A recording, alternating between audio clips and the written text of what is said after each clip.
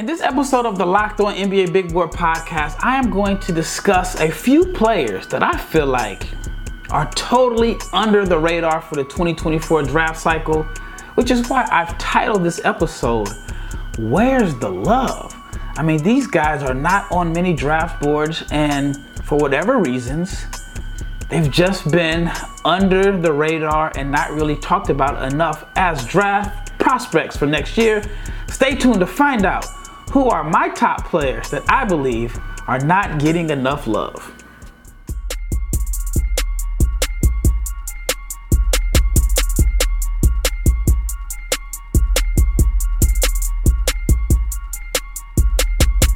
Big shout out to each and every person that has made the Locked On NBA Big Board podcast your first listen of the day. And this episode is brought to you by FanDuel. FanDuel is the official sports book of Locked On. Make every moment more. I'm your host, Rafael Barlow, the director of scouting for NBA Big Board and the founder of NBA Draft Junkies. Hopefully everybody had a great weekend. It is the dead period in sports. Luckily, there will be basketball back on soon as we start the FIBA World Cup. Actually, Team USA has already started practicing, and then there is some friendlies going on. There's still some major moves in the NBA that I believe are going to happen. But I've been told by somebody nothing happens in August. It's more than likely going to happen in September. I'm talking about Damian Lillard. I'm talking about James Harden and some other potential moves. But anyway, let's talk about the 2024 draft. Now, I've seen multiple mock drafts, and I've been paying attention and keeping up with a lot of the big boards.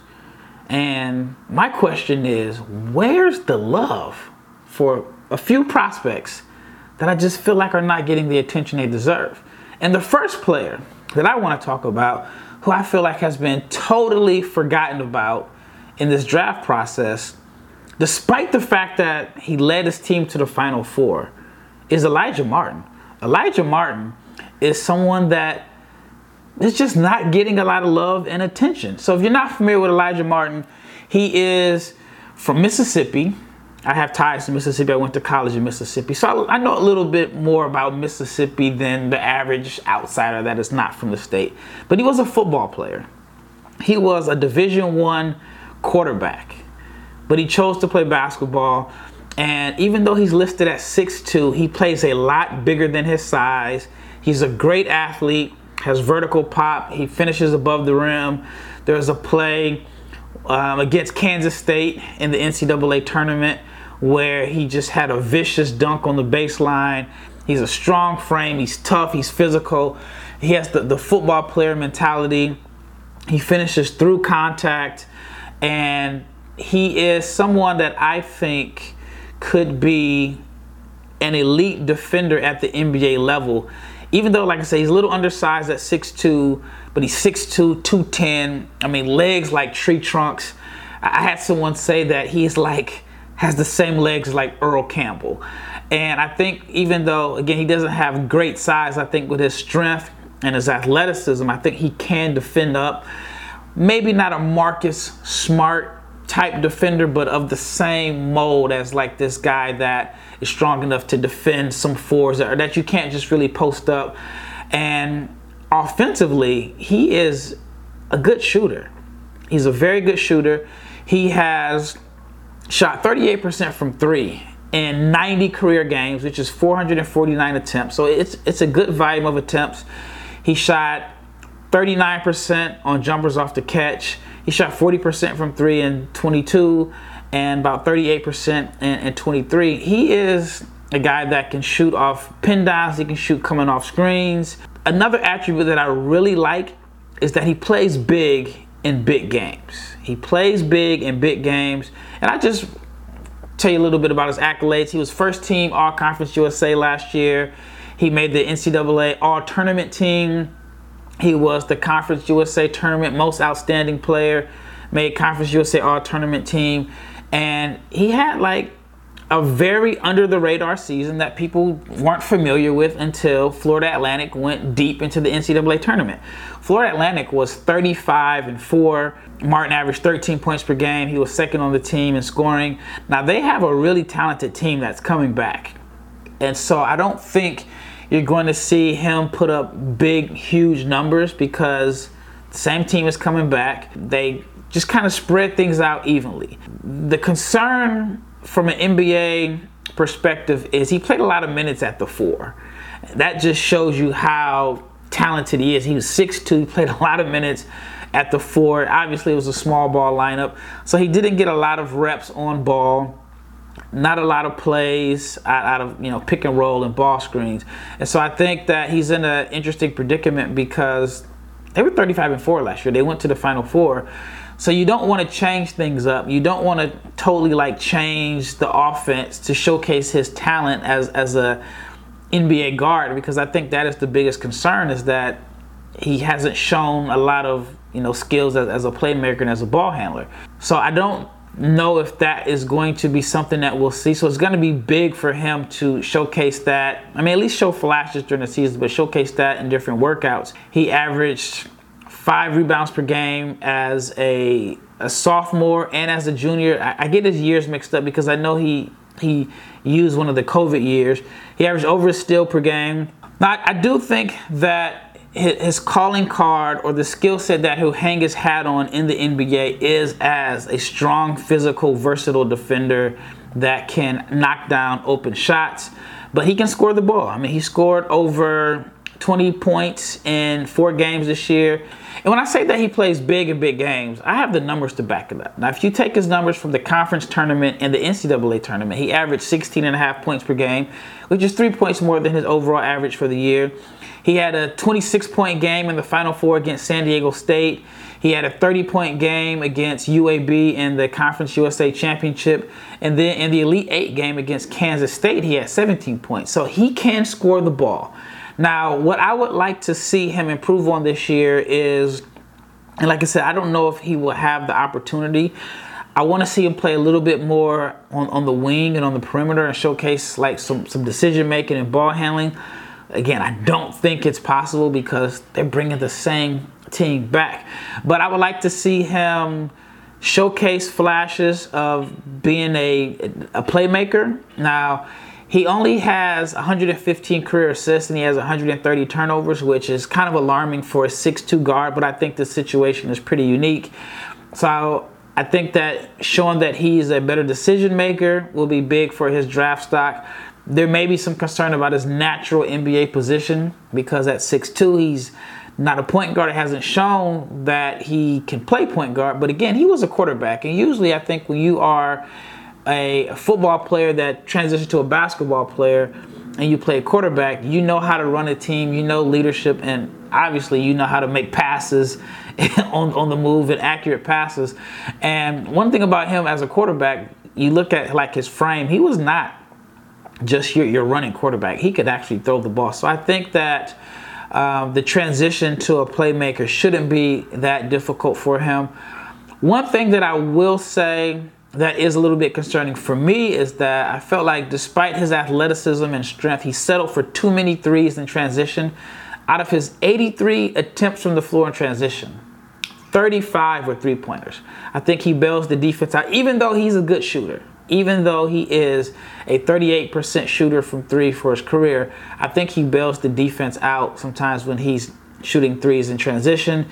And then, surprisingly, he is inefficient at the rim, only 51% at the rim, 48% on layups. So I would like to see him improve there. But I think he has the strength there. Now, playing college basketball, the lane is compact and there's not a lot of floor space in there. So that could have something to do with it. But I would like to see him improve on finishing at the rim and then as a pull-up shooter, especially like in the mid-range. But overall, I'm surprised, I'm shocked that people aren't talking about him. I haven't even seen him on some top 60 or even top 100 big boards. And to me, Alijah Martin is someone that is going to get drafted next June. He's not old. Even though he has 3 years of college basketball experience, he's not a guy that's 23, 24 years old. I think there's plenty of upside there. Again, we're talking about a guy that was a football player that is just transitioning into basketball. And I like basketball players that have a football background because there's a level of toughness and competitive fire that comes with playing football. All right, when we return, I want to talk about London Johnson from the G League Ignite.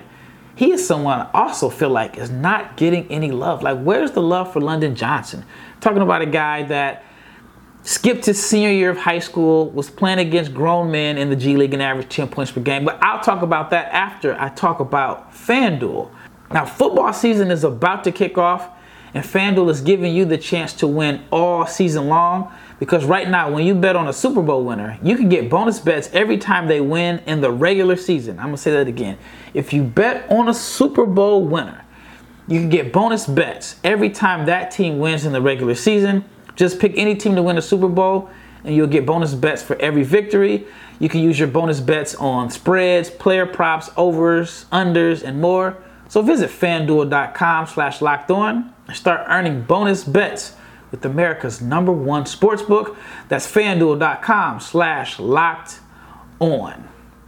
Big shout out to each and every person that has made the Locked On NBA Big Board podcast your first listen of the day. Big shout out to each and every person that is listening during what is considered the dead season, because there's not a lot of basketball going on right now. So if you're listening to me talk about the 2024 NBA draft in August, you are a die-hard basketball fan. All right, the next player that I want to talk about is London Johnson. London Johnson skipped high school, his senior year of high school, and it was reported, I don't have the numbers, but it was reported that he signed a 7-figure deal to play 2 years with the G League Ignite.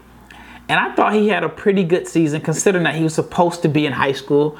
He averaged 10 points per game, 1.9 rebounds, 2.9 assists per game, shot 43% from the floor, 33% from three, 79% from the foul line. And I had a chance to watch him play. I thought that defensively, at times, he was a little overmatched because he was so thin. He was like 160 pounds. I mean, he was supposed to be a senior in high school, and he was going against grown men like Grant Riller, who are 25, 26 years old, who's a great scorer. But what I liked about him on the defensive end, despite the fact that he lacked grown man strength, was that you just couldn't screen him. I think with his length and effort on the defensive end, I think he is going to be a plus defender in the NBA. He is a crafty scorer. I think he has good size at 6'3", 6'4". He's a solid shooter off the catch. And he is someone that is, in my opinion, I think going to be a solid NBA player because he's advanced already at shooting off the dribble. He's a really good pull-up shooter. He shot 44% on pull-up jumpers. Now, in comparison, that is one of the things that a lot of people really liked about Scoot Henderson, was his ability to knock down mid-range jumpers. And people talked about him being the best shooter out of all of the super athletic point guards that came out. Now, London Johnson is nowhere near the athletic freak as Scoot Henderson. But when we talk about Scoot, we talk about the pull-up shooting as a plus. Well, London Johnson shot 44% on pull-up jumpers compared to Scoot Henderson's 36%. Now, he's not the same threat to get downhill and finish at the rim as Scoot, but I thought that is a positive sign. I think London could play both guard spots because he is a good shooter off the catch. Again, I really believe in the shooting touch. Even though he's about 33% from three, I think that is definitely going to increase because, and I'll say it again, he is making the adjustment from the high school line to the NBA three-point line. So if you can go from high school to the NBA line and shoot 33% from three while shooting 80% from the foul line, I think that is a very good indicator of shooting touch and upside as a shooter. And then defensively, again, as a kid that's supposed to be in high school, he had 40 stocks, which is steals and blocks, in 36 games. Now, I will say that the area that I would like to see him improve on is getting stronger, which is natural. I mean, I would have to say that for pretty much any high schooler that is playing against grown men. But I'd like to see him get stronger and get to a point to where he is not, I don't want to say it was a liability, but he to the point where teams aren't picking on him because of his lack of size. I do think that he needs to get stronger on the offensive end also because he only shot 50% at the rim. I do think like some of the struggles at finishing in traffic were directly related to his lack of strength. And I think that for him this season, I would like to see him show more I guess as a ball handler and playmaker, I should say. The ball handling's fine, but I like to see him make strides as a playmaker. Well, I definitely believe he has it in him because a few years back, it was at Central Basket. It was like the U17s, and he represented Jamaica. This was back in 2021. He averaged 36 points per game and 9 rebounds, 4 assists, and 4 steals. So I do think that he has the ability to put up big scoring numbers, but I think that with the playmaking, I definitely want to see some strides there. But overall, I think London Johnson is someone that is just not getting enough love, not getting enough attention from people that are covering the draft. And I talked to someone about it, and one of the things that they mentioned was NBA scouts and just people in general still do not fully understand how to evaluate the G League. Now, the guys that are just going to stand out, that, you know, whether it's your Scoots or your Jalen Greens, though, it's very easy to see them. But he mentioned like Leonard Miller, for example, and I'm a big Leonard Miller fan. He mentioned that a lot of teams just didn't know how to evaluate Leonard Miller, despite the fact that he was super productive and he averaged like 17 and 10. He said maybe people thought he was a little awkward, which is why they, you know, couldn't put him in a box, or he was just a little bit different as far as like his style of play. But overall, like he mentioned, that people just don't know how to evaluate the G League. And the fear is people are missing out on the fact that London Johnson averaged 10 points per game in his first year as a professional, while he was supposed to be taking calculus and algebra and roaming the halls in high school. So I think London Johnson is another player that I'm wondering, like, where is the love? All right, the next player that I want to talk about that I feel is not getting enough love is Zeke Mayo. I'll talk a little bit more about Zeke when we return. All right, last segment. The next player I want to talk about is Zeke Mayo. Zeke Mayo is from South Dakota State. He's actually from Lawrence, Kansas. And you have to wonder, how does Zeke Mayo get out of Lawrence, Kansas? Zeke averaged 18 points, 6 rebounds, 3 assists per game. He is an excellent rebounder at the guard position. Excellent rebounder at the guard position. Has a little bit of Craig Porter in his game as far as rebound, because 6 rebounds per game at 6'3" is extremely impressive. Again, 18 points per game, shot 90% from the foul line, 37% from 3, 42% from the floor overall. What I like about Zeke is even though the assist numbers aren't like great, they don't stand out to you at 3 per game, I think he has really good court vision. I think that he is someone that puts a good zip on the ball. I think he has good feel as a playmaker, at least as far as the vision and seeing things. I think the shot is shot like 37% from 3. I think that the shot is still a work in progress. The numbers are good, but he struggles shooting off the catch. He really struggles shooting off the catch. But off the dribble, he is efficient, one of the best pull-up shooters in the country, I believe. Also, the shot is beautiful. Again, I don't have any concerns about the touch. I think he's just one of these guys that is used to having the ball in his hands, and shooting off the catch is just a totally different situation for him. Hopefully that's something that he spent time working on all summer, because I think if he becomes a better shooter off the catch, I think he's a legitimate NBA prospect. But he's still not getting a lot of love, despite the fact that he put up good numbers. Now, what I like about him is that he exudes confidence. He has offensive creativity.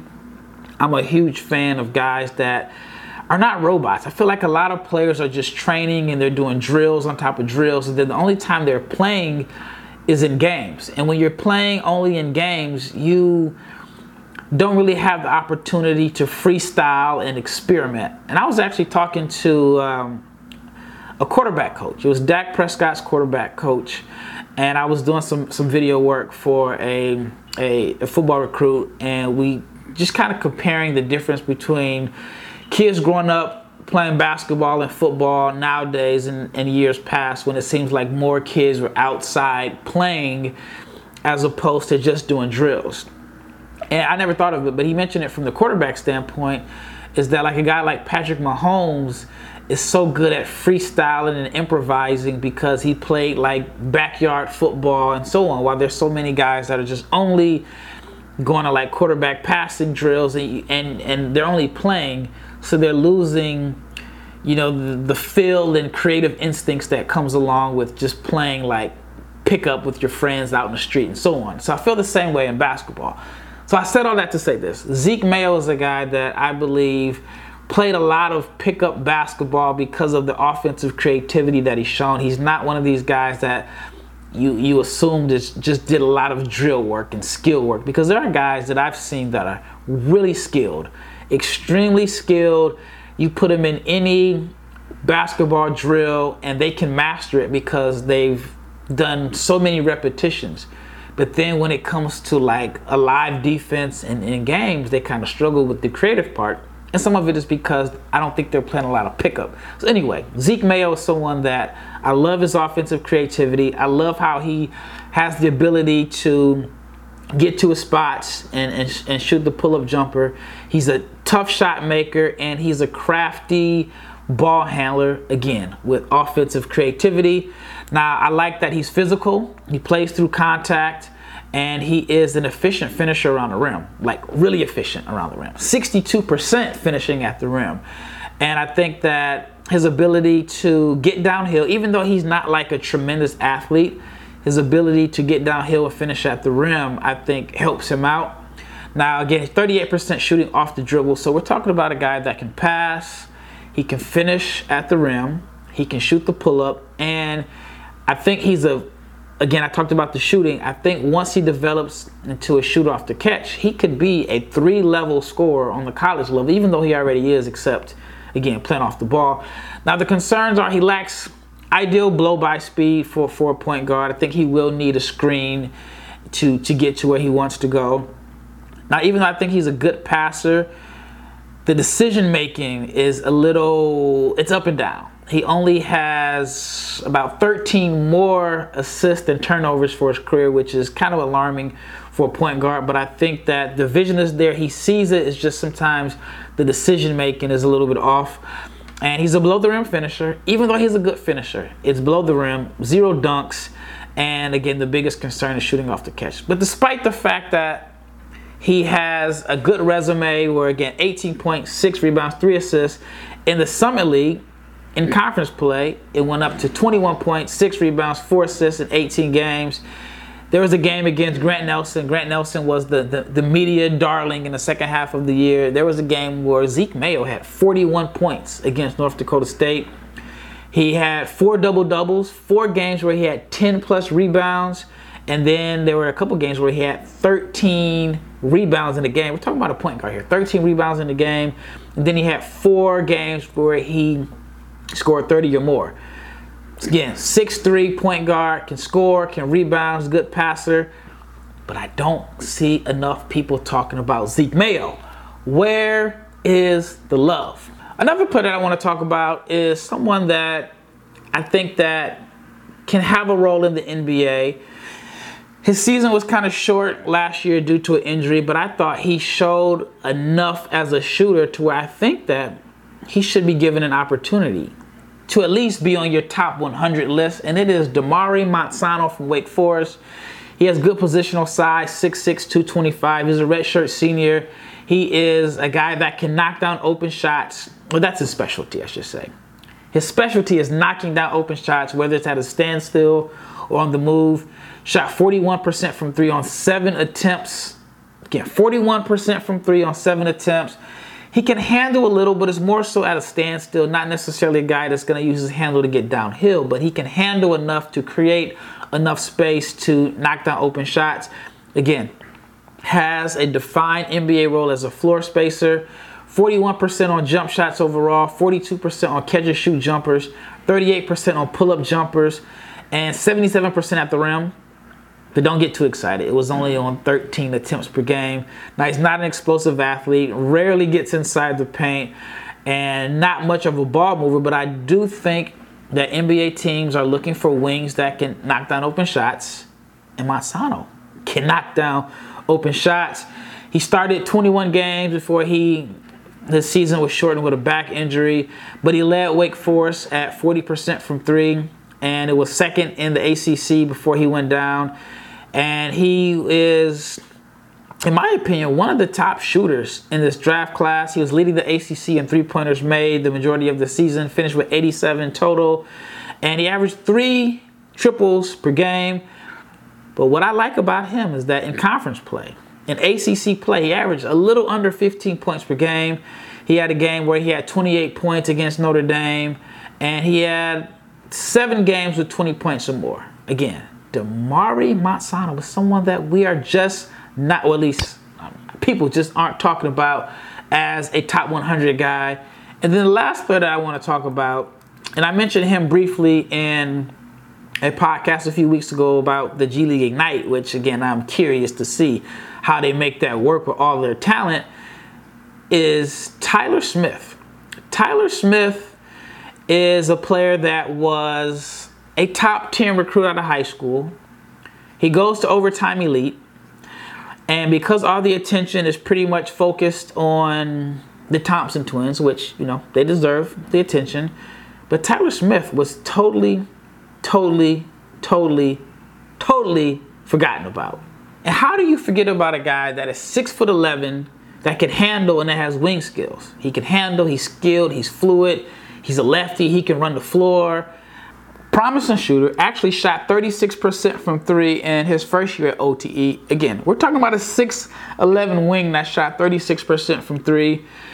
And I just feel like he has a little bit of Chris Bosh in him, but he just disappeared. Now, if you are someone that doesn't believe in OTE, or you think that going to OTE cost him, and I feel like, yes, it may have cost him as far as buzz and hype, because again, he kind of got lost in the shuffle at OTE. But think of it from this perspective. You're a kid, you're in like 10th or 11th grade, you have an opportunity to play basketball and get paid for it. And I've heard that, you know, you can make 6 figures playing for OTE. Now, the average American adult is not going to make 6 figures. So you can make good money. You can focus on basketball. You can still get your education, but you can focus on basketball. You can be in a professional environment. So it's like he traded the hype and buzz that comes along with playing in you know, one of the top high school teams, or in the NIBC, or is it NIBC. He traded it to play in a professional setting at Overtime, and just got lost. Athletic, can defend multiple positions, can play some 5, can be your face-up 4, can spot up, attack off the dribble. I do think he has a tendency to settle for jumpers, but I think the G League is going to get him right. In the right situation, we're talking about a guy that, again, if he had the same buzz and hype around him coming out of high school, I think we'd be talking about him as a potential first-round pick, maybe even lottery pick. But I want to know, where's the love for Tyler Smith? You can't say he got worse. You can't say that he was a top, I think he was like the top 8 player in this class before joining OTE. Are you guys saying that he got worse?